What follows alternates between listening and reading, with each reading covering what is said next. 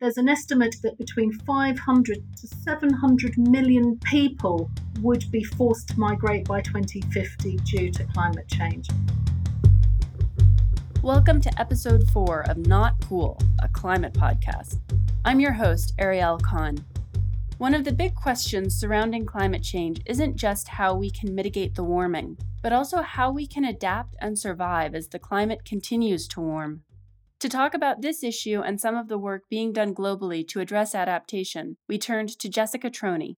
Jessica has more than 20 years of experience in environment and development policy and has worked on climate change adaptation programming in the UN for the last 12 years. She heads up the Climate Change Adaptation Unit in the UN Environment Headquarters in Nairobi and oversees all programming related to the International Climate Funds in the Ecosystems Division. Jessica, thank you for being here. Thank you for joining the podcast. Thank you, Ariel. I want to just start by asking you what it is you do with the UN. I'm the head of the Adaptation Unit in Ecosystems Division in UN Environment. Essentially, we do two things. One is we support member states to UN Environment to access climate finance, to help them design adaptation projects, and then to support them in implementing adaptation projects, specifically in the area of ecosystem-based adaptation, so using nature-based solutions to help countries adapt. And on a parallel track is developing normative messaging, guidance and tools so that we can bring those country-level experiences up to the global audience and to try and promote more action at the global level. Can you just explain what adaptation means? Adaptation is essentially a response in social and economic systems to human-induced climate change. Changes both in the mean of climate parameters like temperature, annual rainfall, sea level, as well as changes to the variability of those parameters, for example, the highs and the lows of rainfall events, droughts, and flooding events. And climate change specifically refers to human-induced. So it's the climate change that is produced because of human activity, burning fossil fuels in agriculture and industrial gases, for example. And so you're trying to help countries basically prepare for these changes. Is that correct? That's correct, yeah. Okay. How does the funding work through the UN? So there are various climate funds that have been set up at the international level. The Global Environment Facility in Washington manages 2 of those climate change adaptation funds that are accessible to developing countries.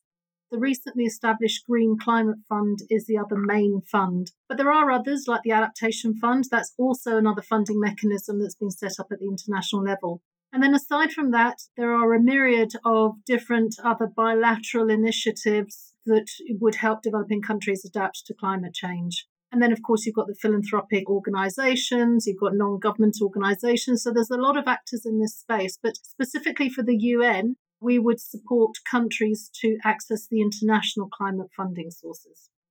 And so you mentioned that there's a lot of actors in this space. Is it enough? Are there sufficient funds? Well, no, it's not enough. I mean, the estimates of adaptation needs run into hundreds of billions annually by 2050 if we don't do something about climate change. But there is an issue of absorptive capacity. So even if financing were enough, the fact is that the absorptive capacity of many governments that we work with to deliver adaptation is limited. There are so many barriers. There's human resource barriers, there's policy barriers, there's informational barriers. So even if the funding were enough, how to direct that funding so that it makes an impact on the ground, how to implement it is still a very big area for support in developing countries. How is adaptation a different problem for wealthy countries versus developing countries? So all countries will need to adapt to these changes, and some of the solutions can be similar. For example, making sure that soils are covered with grasses or shrubs or trees to prevent soil erosion and sedimentation of rivers when there are heavy rainfall events. That would be common to all countries. Other adaptation solutions would be employed by richer countries, but not necessarily poorer ones, because they're expensive. So, for example, think about the coastal protection dikes in the Netherlands, where 23% of the land area of that country is under sea level, or the Thames Barrage in London. Those would be very expensive options that are not within the affordability range of most developing countries. Plus the fact that also developing country economies are usually more dependent on agriculture, and subsistence farmers are a very big demographic in those countries. And so your adaptation strategies in those countries are going to be focused more on the agriculture sector. It's also worth saying that developing countries are usually more vulnerable to climate change impacts because they're more reliant on rain-fed agriculture. They're more water scarce and their populations are usually poorer. They have fewer resources to spend on adaptation. So again, your technologies and how you reach people is going to be different in poorer developing countries. So can you talk a little bit about some of the plans currently either underway or being implemented or considered to try to help get the money there and try to help get these new systems implemented? The work that we're doing at Unenvironment is basically split into two areas of work. One is helping countries develop national adaptation plans. That's really looking at the barriers that I mentioned in terms of information, in terms of human capacity, in terms of coordination between government departments, in terms of reaching subnational planning structures. All of that is under these national adaptation plan proposals that we are supporting governments with. That will hopefully develop systems and tools that can be replicated in future planning exercises of this kind. And then on the other side, it's what we would call full funding proposals that really focus on helping communities to deal with climate change. So a lot of these projects are going to be around agriculture, land management, and increasingly we're getting demand from countries to help them with urban EBA, looking at cities and how we can help cities adapt to climate change. Although it has to be said that even when we're looking at actual implementation on the ground, there is usually a component in those projects looking at policy frameworks, planning frameworks, because unless you get that right, your absorptive capacity for more climate financing is going to be limited. I think that connects to another question I have, and that is in terms of trying to implement policies and implement changes to enable countries to adapt. Are these things that need to be happening at a global level? I mean, obviously you're working at a global level, so I'm assuming the answer is yes there. But to what extent is it global versus national versus very local levels? Yeah, that's a good question. There's lots of new information coming up about that, but the simple answer is all of the above. There are pressing policy needs at national level. Effective adaptation is not just about policy, it's about integrating climate risks and how you manage those risks into everyday policies that the Agriculture Ministry, Water, and so on would be implemented and concerned with.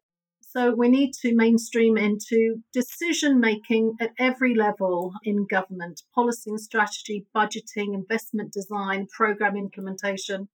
So we need to address inefficiencies whereby one policy undercuts another. So, for example, subsidies that encourage inefficient use of water are obviously going to magnify the effects of climate change on rainfall.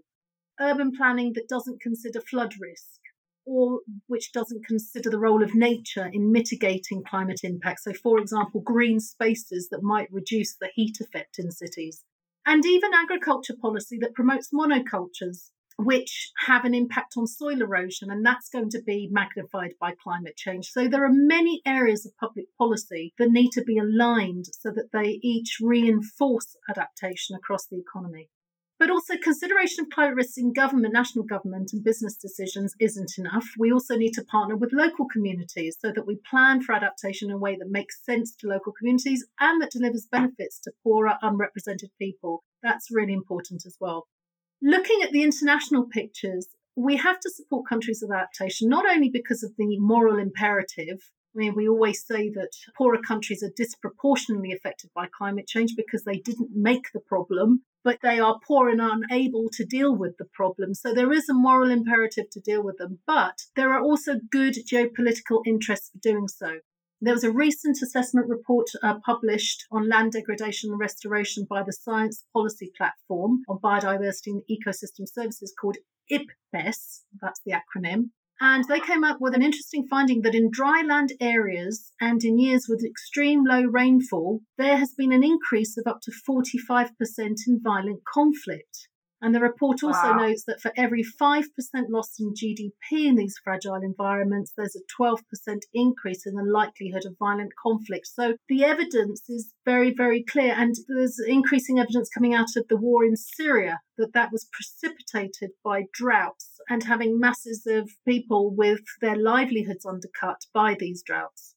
And then one final point to make is that the forces of migration are likely to be exacerbated by climate change. There's an estimate in that report that between 500 to 700 million people would be forced to migrate by 2050 due to climate change. So there are really good reasons for the international community to get engaged in climate change and to support developing countries in adapting to these effects as far as possible.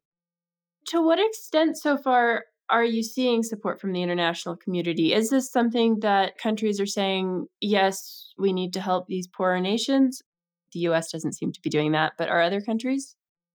Some countries are stepping up to the plate, but as you say, there are gaps in international support. The recent Adaptation Gap Report that was published in 2018 sets out the broad picture there. Public international flows to adaptation are about $23 billion a year, whereas the needs are an order of magnitude bigger. The amount of funding available for developing countries is much lower than needed. And we see it at UN Environment, we see that. We are in the process of developing 50 large adaptation proposals for the Green Climate Fund, and we see the resource constraints on the other side. There isn't enough funding to comfortably fund all of these proposals, and we're one agency among many in the UN system. So the amount of financing available is an issue, notwithstanding what I said previously, that actually the absorptive capacity in developing countries does need to be further developed so that we can absorb larger flows of funds.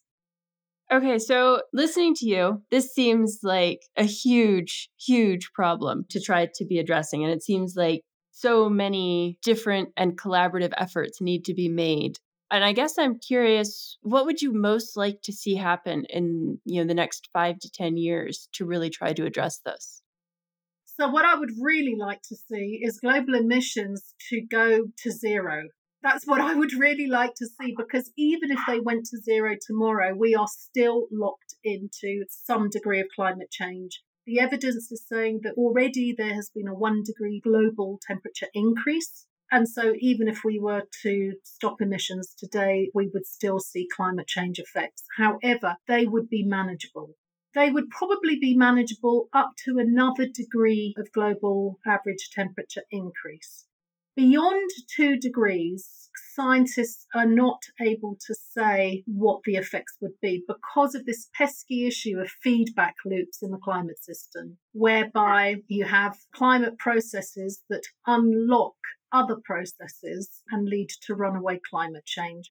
So, for example, the melting of the glaciers in the Antarctic, that is leading to a reduced albedo effect. So when you look at the planet Earth from space, you see a lot of white areas. Those are the glaciers. Once the glaciers start melting, you get a lot more black space in those areas, and that black space attracts more warming to the planet, which in effect melts the glaciers even faster.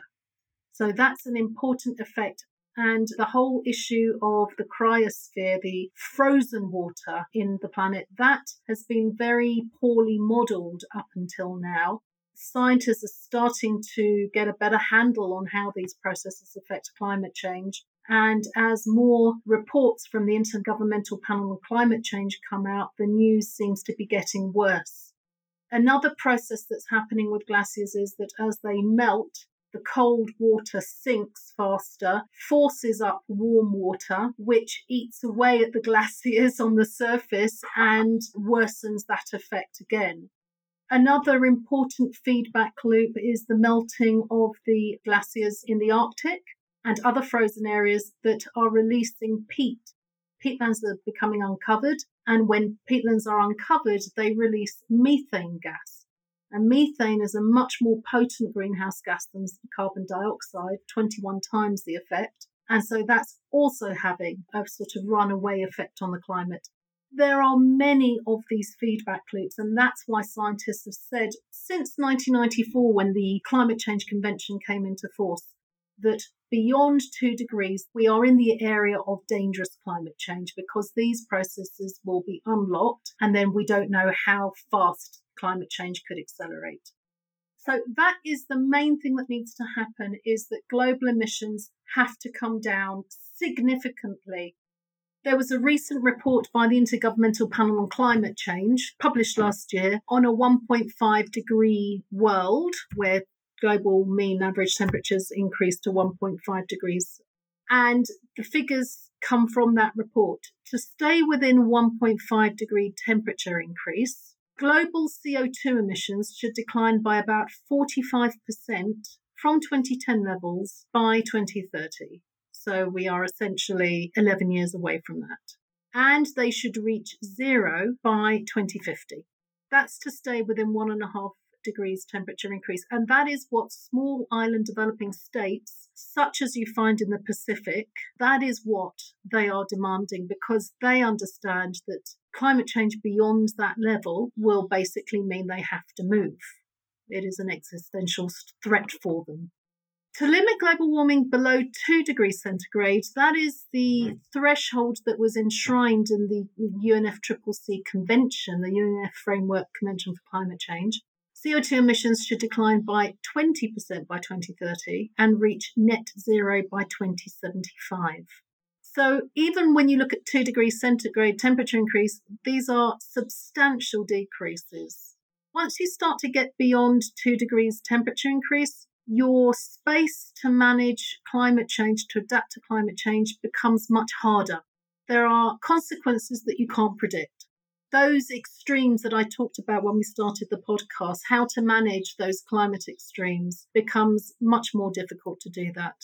So in order to be able to manage adaptation in a controlled way, we actually need to deal with the cause of the problem, the CO2 emissions, in a really significant way. So that's my number one ask, is that country governments, when they get together at the Conference of Parties under the UNFCCC, that they take the need to compromise really serious for the sake of current and future generations. The second is that politicians implement policies that are good for their citizens. That seems so basic, and yet it's so hard. Yes. It just seems so basic and so obvious, but there are all sorts of political interests that complicate the ability of a country to adapt. Unless you get that right, it doesn't matter how many adaptation projects you mobilize and you implement, unless your policy and your budgeting process is all geared towards helping a country adapt to climate change, it's going to be an inefficient process. And finally, responsibility, I think, is on all sides. It's on developing countries to get their own house in order, but it's also on developed countries to help developing countries with the financing needs associated with this problem. Those are my 3 asks. Okay. Again, I think they seem reasonable, but I can see where they're difficult. There are some really intractable political economy issues as to why, for example, water tariffs are so low or non-existent in countries. Why big infrastructure projects are pushed as opposed to investments in nature-based solutions, which are much more cost-effective and have shown to protect many more people, particularly those people that are dependent on natural resources for their livelihoods. So there are some big reasons why economies are the way they are. And one of the things that we're trying to do with our national adaptation planning processes is to develop better information on risks, so that the messaging can be sharpened, so that policymakers can start to take this more seriously and understand their own role in helping economies adapt to climate change. I'll end with 2 questions. The first is there anything else that you think is important for listeners to know? Well, I think there are things that everyone can do, and maybe we should finish on a positive note. This can seem like a very big and difficult issue, and therefore, this is for someone else to think about, but there are things that we can all do. One is buy organic where possible, because this avoids the use of chemicals And chemicals leads to eutrophication of water, where chemicals leach out into watercourses. It contributes to soil erosion, and it has knock-on impacts on fisheries and drinking water and so on. The other thing is work on your carbon emissions. Use solar energy where possible. If you're living in very hot, sunny environments, use solar water heating. It's much more efficient than using boilers. Reduce car use where possible. Be water efficient. Water is such a scarce commodity, and there are billions of people that are going to be living in water scarce areas in the world. Be energy efficient. Eliminate, if you can, use of single-use plastics. Although this is an indirect effect on climate change, that there are impacts to watercourses and to oceans, with rubbish spilling out into the sea, impacting on environments that are already under a tremendous amount of stress from rising sea levels and acidification of the waters. Support local producers of food. Reduce carbon miles from imported foods, eat seasonally, but also smaller producers of food are likely to use more sustainable methods of production. And finally, and maybe this is probably one of the biggest ones, is vote for politicians that support doing something about the issue. This is really the issue of our times, and our children and grandchildren will not forgive us if we don't contain this problem. And the global action that we need to reduce greenhouse gas emissions reductions is enormous. And so we really need to put pressure on politicians to take this issue seriously. My final question was actually going to be, what can individuals do to help? So I love that that was your answer. But I'm going to end with one more question instead. And that is, do you think this is a solvable problem? Yes, definitely.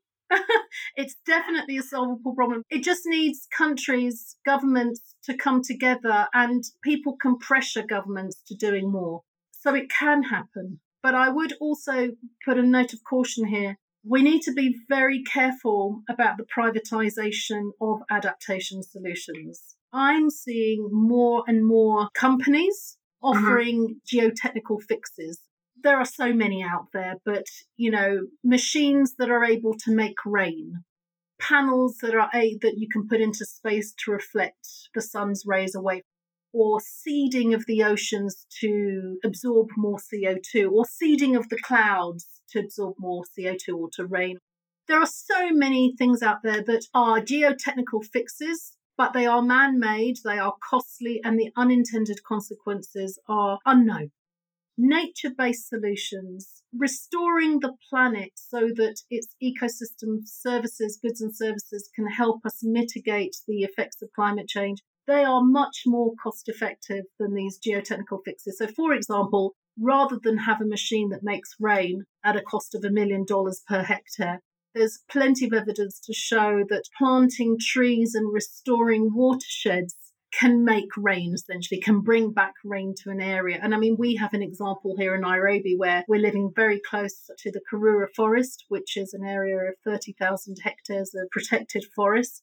And it rains much more here than it does in the airport side of the city down south, where there are no trees, and it's very much drier and very much more unpleasant to live there for the people that have to live there. So investing in nature can help us mitigate some of the effects. In cities, I've mentioned heat islands. Having green spaces can mitigate some of those heat effects.